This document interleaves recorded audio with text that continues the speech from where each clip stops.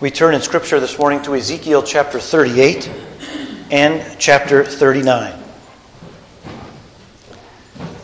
Ezekiel chapter 38. We'll read both Ezekiel 38 and Ezekiel 39.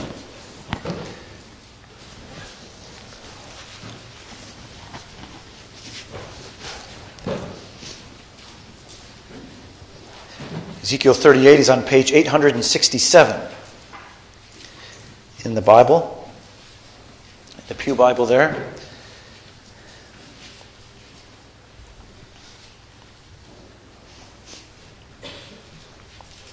And you can see the subtitle above Ezekiel 38 there is Prophecy about Gog and Future Invasion of Israel. So Ezekiel chapter 38 and verse 1. And the word of the Lord came to me, saying, Son of man, set your face toward Gog of the land of Magog, the prince of Rosh, Meshech, and Tubal, and prophesy against him, and say, Thus says the Lord God, Behold, I am against you, O Gog, prince of Rosh, Meshech, and Tubal. I will turn you about and put hooks into your jaws, and I will bring you out, and all your army, horses and horsemen, all of them splendidly attired, a great company with buckler and shield, all of them wielding swords. Persia, Ethiopia, and Put with them, all of them with shield and helmet. Gomer with all its troops. Beth Togarmah from the remote parts of the north with all its troops. Many people with you. Be prepared and prepare yourself, you and all your companies that are assembled about you, and be a guard for them. After many days you will be summoned. In the latter years you will come into the land that is restored from the sword, whose inhabitants have been gathered from many nations to the mountains of Israel, which had been a continual waste. But its people were brought out from the nations, and they are living securely, all of them. You will go up, you will come like a storm. You will be like a cloud covering the land, you and all your troops, and many peoples with you. Thus says the Lord God, it will come about on that day, that thoughts will come into your mind, and you will devise an evil plan. And you will say, I will go up against the land of unwalled villages. I will go against those who are at rest, that live securely, all of them living without walls and having no bars or gates, to capture spoil and to seize plunder, to turn your hand against the waste places which are now inhabited, and against the people who are gathered from the nations, who have acquired cattle and goods, who live at the center of the world. Sheba and Dedan and the merchants of Tarshish, with all its villages, will say to you, Have you come to capture spoil?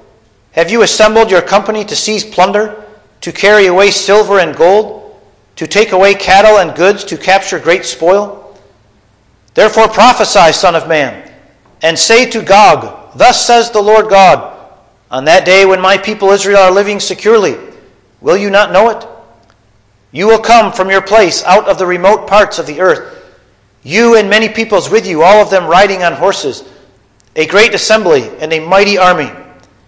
And you will come up against my people Israel like a cloud to cover the land.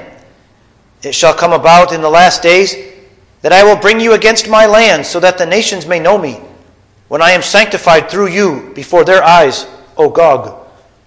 Thus says the Lord God, Are you the one of whom I spoke in former days, through my servants the prophets of Israel, who prophesied in those days for many years that I would bring you against them?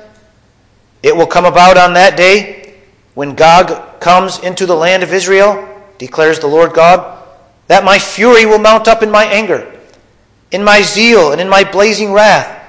I declare that on that day there will surely be a great earthquake in the land of Israel. The fish of the sea, the birds of the heavens, the beasts of the field, all the creeping things that creep on the earth, and all the men who are on the face of the earth will shake at my presence. The mountains also will be thrown down. The steep pathways will collapse, and every wall will fall to the ground. I will call for a sword against him on all my mountains, declares the Lord God. Every man's sword will be against his brother. With pestilence and with blood I will enter into judgment with him. And I will rain on him and on his troops and on the many peoples who are with him a torrential rain, with hailstones, fire, and brimstone. I will magnify myself, sanctify myself, and make myself known in the sight of many nations, and they will know that I am the Lord. Now to chapter 39. And you, son of man, prophesy against Gog, and say, Thus says the Lord God, Behold, I am against you, O Gog, prince of Rosh, Meshech, and Tubal. And I will turn you around, and drive you on, take you up from the remotest parts of the north, and bring you against the mountains of Israel. I will strike your bow from your left hand, and dash down your arrows from your right hand. You will fall on the mountains of Israel, you and all your troops and the peoples who are with you. I will give you as food to every kind of predatory bird and beast of the field. You will fall on the open field, for it is I who have spoken, declares the Lord God. And I will send fire upon Magog and those who inhabit the coastlands in safety, and they will know that I am the Lord. My holy name I will make known in the midst of my people Israel, and I will not let my holy name be profaned any more. And the nations will know that I am the Lord, the Holy One in Israel. Behold, it is coming, and it shall be done, declares the Lord God. That is the day of which I have spoken. Then those who inhabit the cities of Israel will go out and make fires with the weapons, and burn them, both shields and bucklers, bows and arrows, war clubs and spears, and for 7 years they will make fires of them. They will not take wood from the field, or gather firewood from the forest, for they will make fires with the weapons, and they will take the spoil of those who despoiled them, and seize the plunder of those who plundered them, declares the Lord God. On that day I will give Gog a burial ground there in Israel, the valley of those who pass by east of the sea, and it will block off those who would pass by. So they will bury Gog there with all his horde, and they will call it the valley of Hamon Gog. For 7 months the house of Israel will be burying them in order to cleanse the land. Even all the people of the land will bury them, and it will be to their renown on the day that I glorify myself, declares the Lord God. They will set apart men who will constantly pass through the land, burying those who were passing through, even those left on the surface of the ground in order to cleanse it. At the end of 7 months they will make a search. As those who pass through the land pass through, and anyone sees a man's bone, then he will set up a marker by it, until the buriers have buried it in the valley of Hamon Gog. And even the name of the city will be Hamona, so they will cleanse the land. As for you, son of man, thus says the Lord God, Speak to every kind of bird, and to every beast of the field. Assemble and come. Gather from every side to my sacrifice, which I am going to sacrifice for you, as a great sacrifice on the mountains of Israel, that you may eat flesh and drink blood. You will eat the flesh of mighty men, and drink the blood of the princes of the earth, as though they were rams, lambs, goats, and bulls, all of them fatlings of Bashan. So you will eat fat until you are glutted, and drink blood until you are drunk, for my sacrifice which I have sacrificed for you. You will be glutted at my table with horses and charioteers, with mighty men and all the men of war, declares the Lord God. And I will set my glory among the nations, and the nations will see my judgment which I have executed, and my hand which I have laid on them. And the house of Israel will know that I am the Lord their God from that day onward. The nations will know that the house of Israel went into exile for their iniquity, because they acted treacherously against me, and I hid my face from them. And so I gave them into the hand of their adversaries, and all of them fell by the sword. According to their uncleanness, and according to their transgressions I dealt with them, and I hid my face from them. Therefore, thus says the Lord God, Now I will restore the fortunes of Jacob, and have mercy on the whole house of Israel, and I will be jealous for my holy name. They will forget their disgrace and all their treachery which they perpetrated against me, when they live securely on their own land, with no one to make them afraid.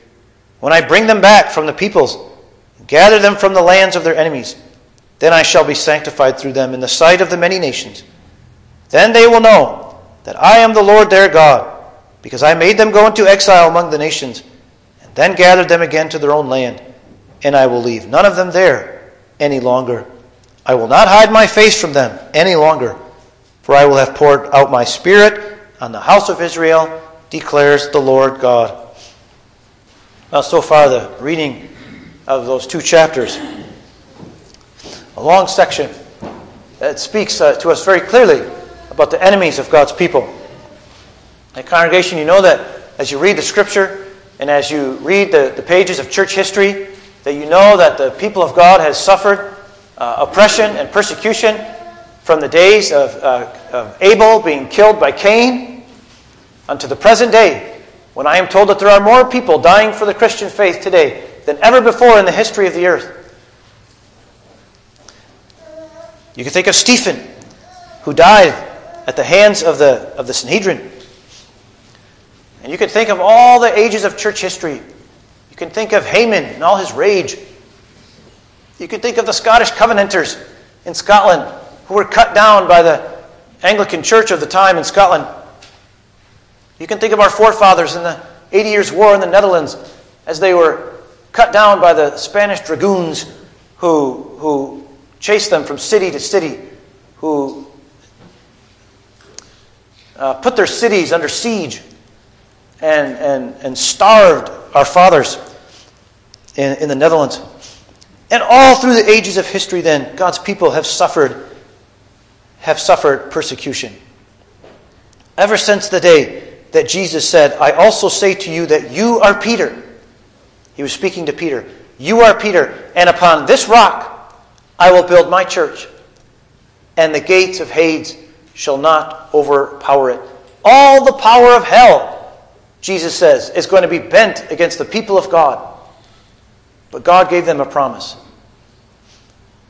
The gates of hell, all the powers of darkness will not be able to overpower it. In this world, you shall have tribulation, Jesus promised us. Well, congregation, again, we return to the book of Ezekiel this morning, as we have for some months now, and we find more lessons for the church of God in this book. And this is a 2 chapters that has been, if I may say, the playground, the field day of prophetic interpreters in our day, who love to attach meanings in our current day to each of these little names and places. I hope to say something about that. But congregation, for us this morning, we see here the attitude that Christians should have towards the enemies, towards the persecutors of our faith. So let's look then at this text, and then how to understand it, and then to make some points of application on it. Now, we begin then in Ezekiel 38. And it's interesting, congregation, that just previously in Ezekiel 37, which, by the way, we did preach on some time ago, this is the chapter in Ezekiel 37 that talks about the 2 sticks coming together. Remember that? I think all of us remember that, right? The 2 sticks that came together when God said He was going to reunite the 10 tribes from the north and the 2 tribes in the south. We talked about that. God's going to bring them back into the land of Canaan. He's going to set His servant David to be king over them, and He's going to reunite them. He's going to unite them into one people, in one land, with one king, with one shepherd. Well, congregation, when God does that work, we know that Satan is going to be busy as well. God brings His people together into their land. And where God works, Satan works. And congregation, you can plan on that. That is a principle, right, that is taught us throughout Scripture. That where God works, you remember the old saying? How many of you remember the old saying? Where God builds His church, there Satan builds his chapel. Do you remember that expression? I remember learning that in Sunday school. That where God builds His church, there Satan builds his chapel. In other words, Satan is always ready to oppose the work of God. And in chapter 37, we saw the wonderful work of God in bringing His people together. Well, now in chapter 38, and I'm sorry, on the outline it says after Ezekiel 43, that should say 37. After Ezekiel 37, not 43. But after God's work in Ezekiel 37, we come now to the devil building his chapel, as it were. And he comes, and you'll see that there is this leader named Gog, and he's the prince over the land of Magog. So this is the attacker. Now, who is Gog, and who is Magog? And of course, here, congregation, people have, again, a field day trying to pick out who in history would that be. And most of the prophetic types that we meet with are trying to look into the future and trying to ascertain who all these people are. And well, for now, let's just read through this. So we have Gog and Magog. He's the prince of Rosh and Meshech and Tubal. This is the attacker. But now, very interesting, congregation, that we read here that it is not Gog who takes the initiative here. And pay attention to this. Because in verse 4, we're told that it is God who puts his hook into the mouth of Gog and leads him forth against his people. This man Gog, this leader with all his armies, supreme armies, very well armed, numerous soldiers, is led out of his country, not on his own initiative. Now, of course, we know that he chose to do it. He chose to go. But behind him and in him was God with his hook in his nose. You know, sometimes you know that farmers, they lead around these bulls. They put a ring in the nose of the bull to make the bull easier to lead around, because bulls can be kind of unpredictable. And so they put that ring in their nose. Well, now in the same way, God's put this hook through the jaw or through the nose of Gog, and he's leading him forth. Gog doesn't know that, of course. So that's the attacker. And you read there in verse 4 through 6, his army, so well armed. Furthermore, you see that Persia, Ethiopia, and Put are allied with him. So there's a confederacy here. They've all come together, and they're ganging up on the land of Israel. Now the attacked. Who is the people being attacked here? Well, it's the land of Israel. But notice the state, the condition that they are in. That Gog is coming down against this land in verse 8 that is restored from the sword. So in other words, these people have been attacked and they've been recovered, whose inhabitants have been gathered from many nations to the mountains of Israel, which had been a continual waste. But its people were brought out from the nations, and they are living securely, all of them. Now that clearly links this chapter with what we had before in chapter 37, right? Where in chapter 37, we know that God says, I'm going to gather my people together. I'm going to bring them out of the nations where they were, and I'm going to reunite them in the land of Palestine, in the promised land of Canaan that I promised to Abraham, Isaac, and Jacob. And now God is leading this leader named Gog out of his land of Magog with all his confederation, all the nations that are with him, and they're converging on the land of Israel. And God says, these are the people who themselves have just returned from exile. In fact, they're just beginning to get on their feet again, you might say. You see that at the very end of verse 8. And they are living securely, all of them. In other words, they're beginning to prosper. They've rebuilt. Now, of course, this is Ezekiel, my friends. And let's not forget the situation that Ezekiel is in, right? Ezekiel is in exile right now. He's in Babylon. And here, God is talking about the people of Israel having returned from exile, just beginning to get back on their feet. God has done the work that he said he was going to do in Ezekiel 37, and now here comes this army. And I hope, congregation, that you can feel something of the suspense here, right? That here's this little, I don't even know what I could compare it to, but like think of the most vulnerable animal, like a little chipmunk or something, right? Here, and a pride of lions is descending on it. I mean, this animal has no chance, right, against these ferocious beasts. All these troops are well armed. Verse 9, it says it's like a cloud, and this cloud is like a storm cloud, and suddenly it's going to break over the land of Israel, and they're going to be crushed. In verse 10, God talks about the plan that they have to destroy Israel. To capture spoil, verse 12, to seize plunder, to turn your hand against the wasteland. But congregation, I call your attention now to verse 16. Because remember, it was God who put his hook in the mouth of this army and of this man to lead him against his people. Why? What is the purpose of it? Why is God doing this? Verse 16. And you will come up against my people Israel like a cloud to cover the land. It shall come about in the last days that I will bring you against my land. And now here's the purpose given. So that the nations may know me when I am sanctified through you before their eyes, O Gog. So So congregation, here's this little, and again, if I can compare it to a little chipmunk or a little helpless creature, right? And these vast armies are gathering around the nation of Israel. They're coming down upon them. And all the nations are watching. What's going to happen?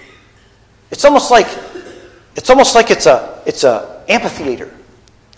And all the nations are in the stands. And they're watching what's transpiring before their eyes. This army of vast size, well armed, led by this leader named Gog. And they're watching. And God says, my name is going to be sanctified. That means my name is going to be seen to be holy, transcendent, and great. When they see what happens in this amphitheater, they're going to see what I'm going to do. And then in the rest of chapter 38, you read these apocalyptic signs, right? These apocalyptic actions that God is going to take in His zeal, in His blazing wrath, it says in verse 19. Earthquakes and fire, hail, torrential rain, pestilence, blood, and all the rest. And God is going to crush those armies, and He's going to defend and protect His people, Israel. Now, we, in chapter 39, and actually, congregation, you read repeatedly the purpose of this. So if you go to the end of chapter 38 in verse 23, 38 and verse 23, the very last verse, I will magnify myself, sanctify myself, and make myself known in the sight of many nations, and they will know that I am the Lord.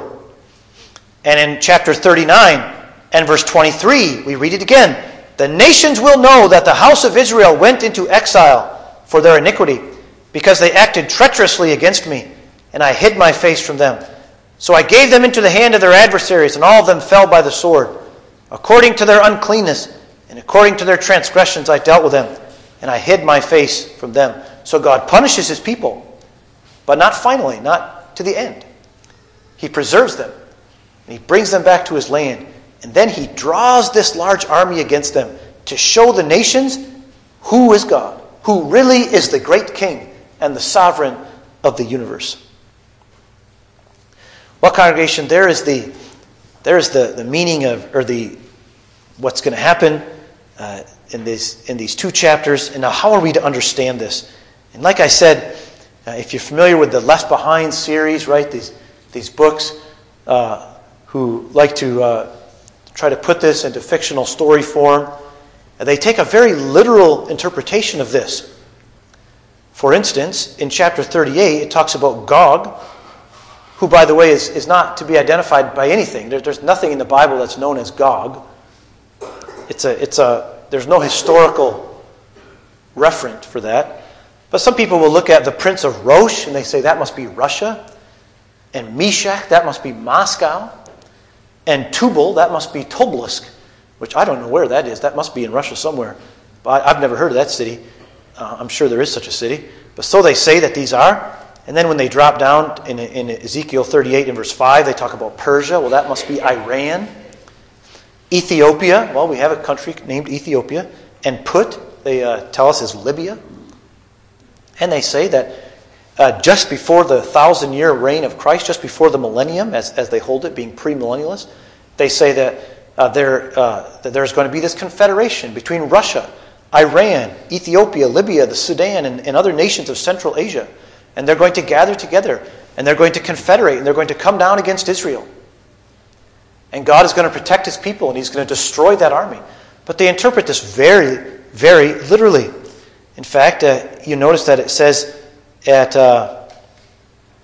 in chapter 39 that there's these men who are going to pass through the land, and they're going to bury. And it's going to take them 7 months to bury everybody. I'm in 39 and verse 14. And then in 39 verse 15, as they pass through the land, they're going to see a man's corpse or a man's bone. They're going to put a marker by it or a tag. And then the people are going to come and bury it. And the valley is going to be named Hamon Gog. And they interpret this all very literally. By the way, congregation, I wonder if you just noticed that it says, how many months? 7 months. And I think that all of us are trained, right, to hear the word 7, not as a literal number, right? But not these interpreters. They insist on interpreting everything literally until they get down to verse 18 in this chapter, where their method of interpretation begins to stumble a bit, right? Because now it says, you will eat the flesh of mighty men and drink the blood of the princes. I don't think even they would say that Israel is now going to sit down and eat the literal flesh of the enemies that they destroyed. And so their principle of interpretation, of being very literal, breaks down at this point, doesn't it? And they have to say, well, that's not to be understood literally. That's a symbol that they're going to have the victory. In which then, of course, as Reformed people reading this chapter, we come back and say, well, why not interpret the whole thing then as a symbol of all the enemies of God attacking His people and God protecting His people throughout all these latter days? Well, that's the disagreement, isn't there, that we have with them. But I want to bring you back to what we talked about last week, congregation, and that is that when we interpret these prophecies, we look to the New Testament for help. And I want to press that again upon you this morning. We look to the New Testament for help in understanding these prophecies. In the days of the Reformation, the men would say, we want the Bible to be its own interpreter. That means if I'm reading Scripture here, and I'm struggling to understand it, I turn elsewhere in the Bible to try to find light upon that passage. Let the Bible be its own interpreter.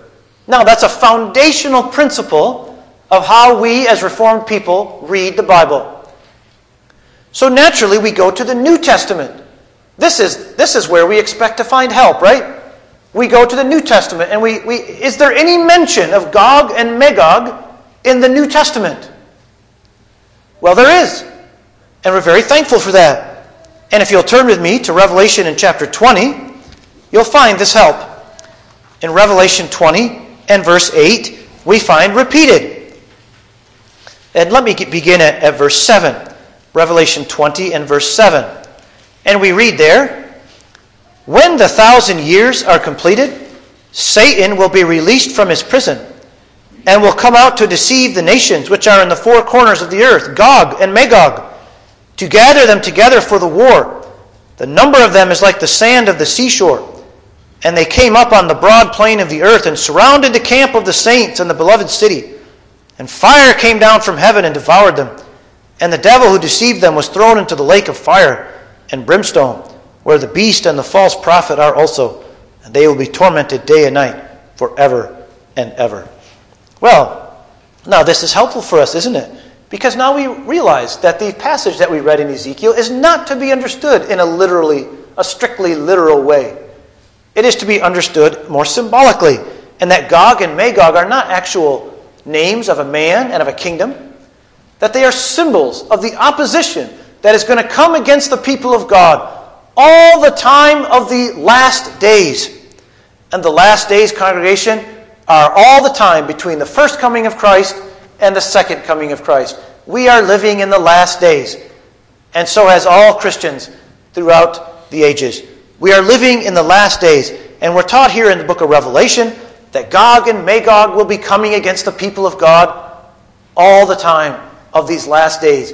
And especially, and we're taught that here as well in Revelation, that especially at the end of the last days, there will come a special concentration of opposition and hatred and persecution of the people of God. Now, our brothers and sisters, again, who interpret this more literally, come to Revelation 20 and verse 8, and they say, oh, there's Gog and Magog. But that can't be the Gog and Magog of Ezekiel 38 and 39. And here's why. They, in their understanding, they say, well, this Gog and Magog, they come at the end of the 1,000 years. And notice in verse 7, right? When the 1,000 years are completed, Satan will be released from his prison. Oh, they said that must be a different Gog and Magog, because in Ezekiel chapter 38 and 39, it's before the millennium. And again, here you have to remember, congregation, that Ezekiel 40 to 48, remember that's that glorious temple that God is going to cause to be built. Well, our literalistic brothers and sisters want to interpret that temple as the millennium. So they say the Gog and Magog of Ezekiel 38 and 39 is before the millennium, right? Because it comes before Ezekiel 40 to 48. But the Gog and Magog of Revelation 20 comes at the end of the millennium. So those must be two different people. Now here, congregation, again, as Reformed interpreters, at this point we kind of throw up our hands. Because if we're going to lean on Scripture to help us to interpret Scripture, then we see those things as, we see Revelation 20 as speaking to us about the Gog and Magog of Ezekiel 38 and 39. But if you're going to stick to this literalistic interpretation or this principle, right, then you're stuck. And you have to make really what with all due respect, is an absurd distinction. And you have to say, well, that Gog and Magog must be a different Gog and Magog than the one in Ezekiel, because of their different times. Well, with this principle of interpretation, you run into all kinds of difficulties and challenges. And it's so much more in keeping with the Word of God that we let Revelation 20 interpret Ezekiel 38 and 39. It teaches us how to understand it. It's as if God Himself is saying, this is how you should understand Ezekiel 38 and 39. Well, with that, congregation, we reject then this more literalistic understanding of that passage.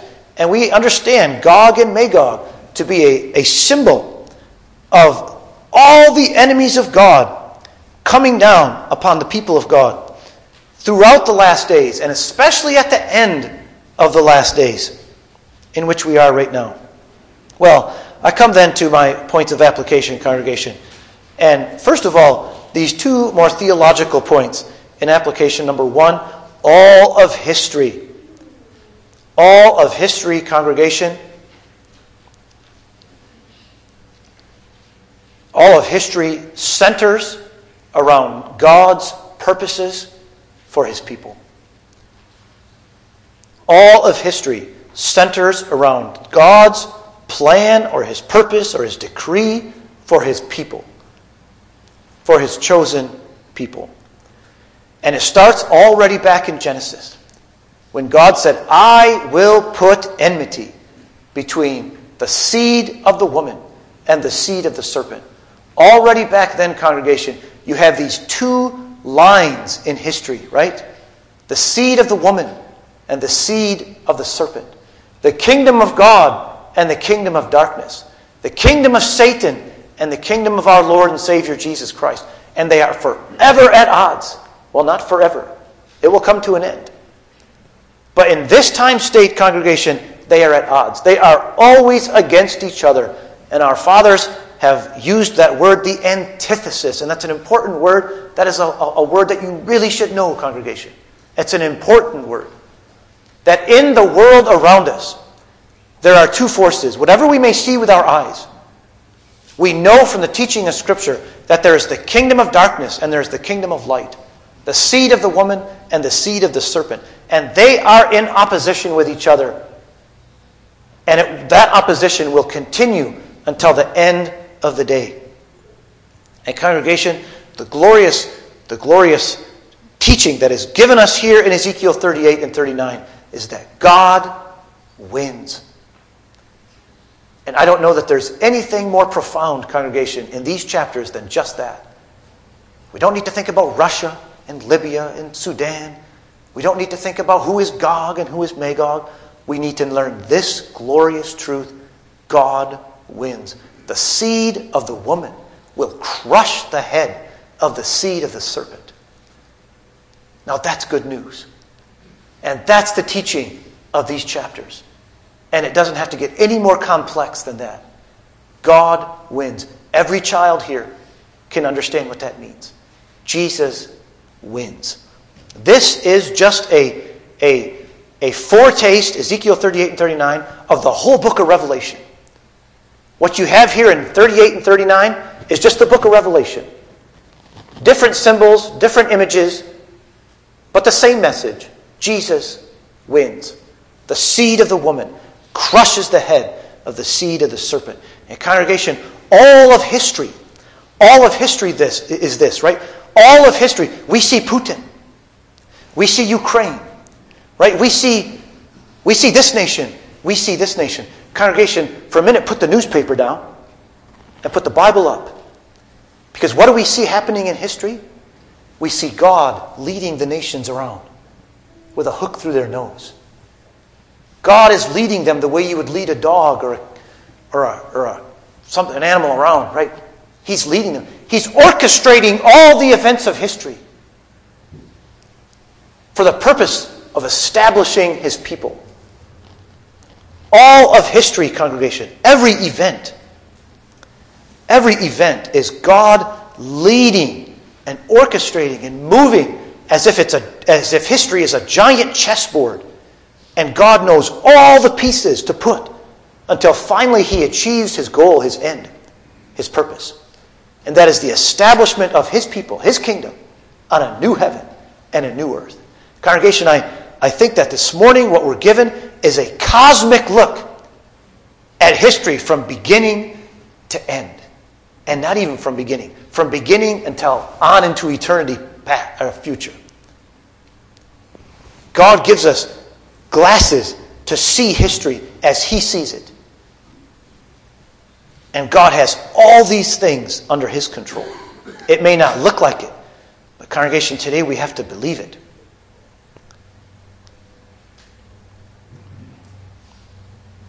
Well, in the second place, history is a revelation. And again, this is a bit more of a theological point. History, a revelation. You know that when we talk about special revelation, congregation, we talk about the Bible, right? It's written revelation. But we also know that there's a revelation in nature, right? In creation. There's a revelation of God. We learn that there is a God. We learn certain things about Him just from viewing creation. Now, in the same place, in the same way, when we view history, we also see a revelation of who God is.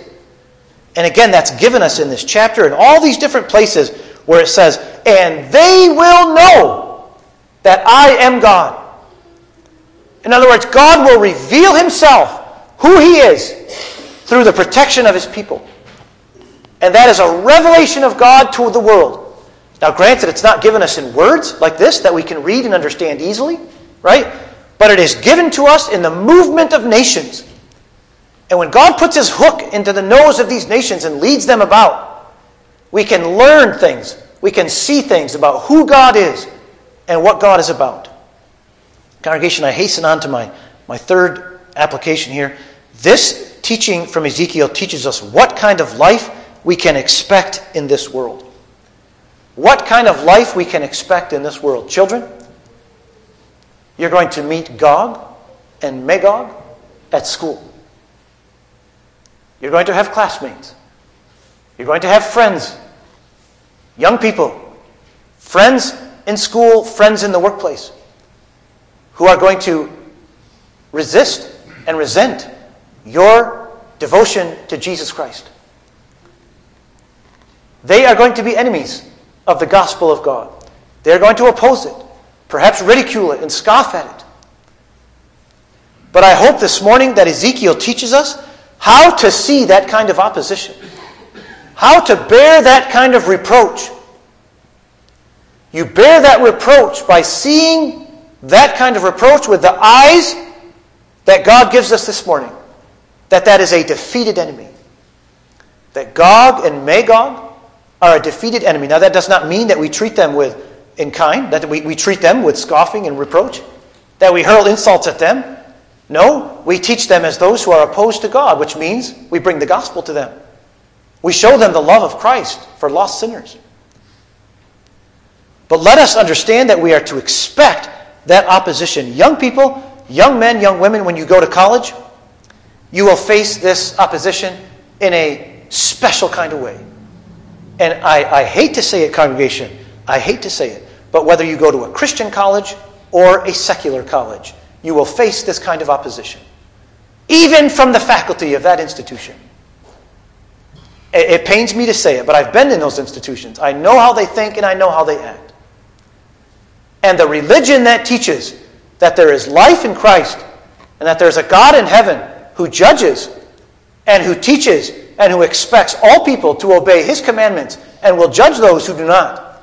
That kind of religion is not acceptable in the vast majority of institutions today, Christian and secular alike. And when you face that opposition, you are to understand, congregation, that you are to expect it. You're not to be surprised when you discover it.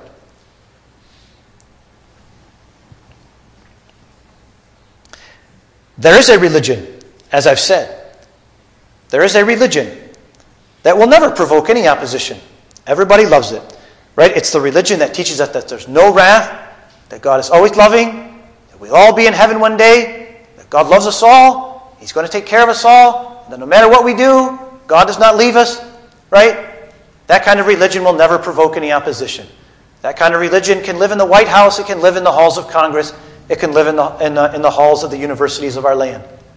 But congregation, when we take a stand on the Word of God and what it teaches us about the exclusive claims of Jesus Christ to your life, and that you owe Him allegiance from morning till night, and that God will judge those who do not do so, that kind of religion evokes enmity and opposition.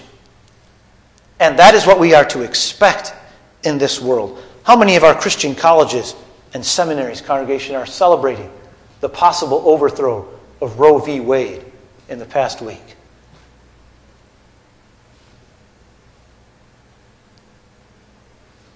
Maybe some of them are, I don't know. I don't follow all of them. But there's this silence, it seems like, from these institutions. Why?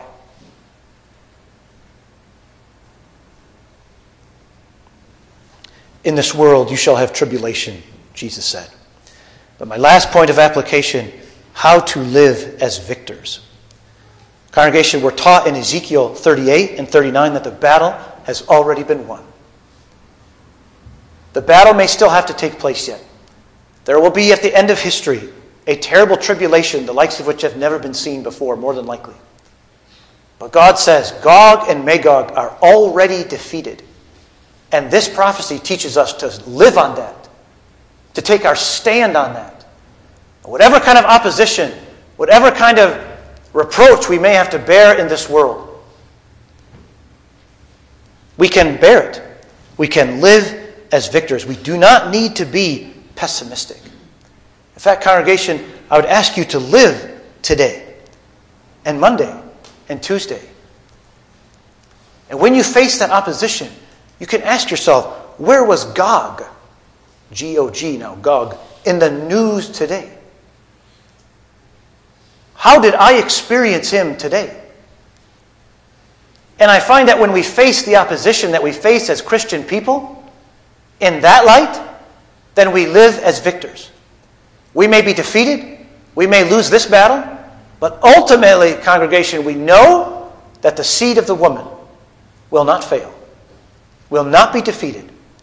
The seed of the woman will be crowned the conqueror on that last great day. Christians should not be pessimists, congregation. Yes, we know there's hard times. We are thankful for the easy times that we live in now. We don't face persecution generally, but we know that can change. And whatever the case may be, congregation, we're thankful in times like this, and we're patient if it may change. But in all times, we live in victory. Now, Jesus said, in the world you shall have tribulation. But let me finish that verse for you, congregation. Let me finish the sermon with these words. Do you remember how that finishes? In this world you shall have tribulation. But take courage. I have overcome the world. Now, congregation, take hold of that. That's a promise you can take with you into school, into the workplace, into college, into society today. And you can stand on that promise and live as victors in a dark, dark world. I have overcome the world. May God grant that we could live on that foundation to His glory. Amen. Let us pray. Almighty God and merciful Father, we know that we meet Gog and Magog in this world. We meet the enemies. We meet those who hate the gospel. Lord, help us to meet them in humility. Help us to be ready to give an answer, a reason for the faith that we carry, that we hold. But help us also, O Lord, to understand that we live as victors in this present evil world. And that whoever may be the president, whatever may be the makeup of the Supreme Court, whatever may be the mayor of our town, the governor of our state, whatever may be the direction our nation is going, Lord, we know from Ezekiel 38 and 39 that all of history is moving our way, is moving your way, is moving and planning and orchestrating all events such that your people will be established in a new heaven and in a new earth one day. Lord, in light of that, we say, Lord Jesus, come quickly. Yea, come quickly. And Lord, I pray that if there are any here who are not with you, not united and joined to Jesus Christ by a true faith, Lord, I pray that this day they might abandon the seed of the serpent. They might abandon the kingdom of darkness and come take refuge in the kingdom of light and peace and joy, the kingdom of the Lord Jesus Christ, the kingdom of all those who are opposed to Gog and Magog. Lord, please hear our prayer. Bless us all as we meditate and contemplate these things.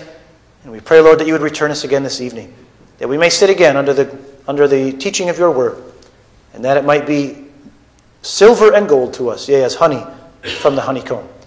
And all these things we ask in Jesus' name. Amen.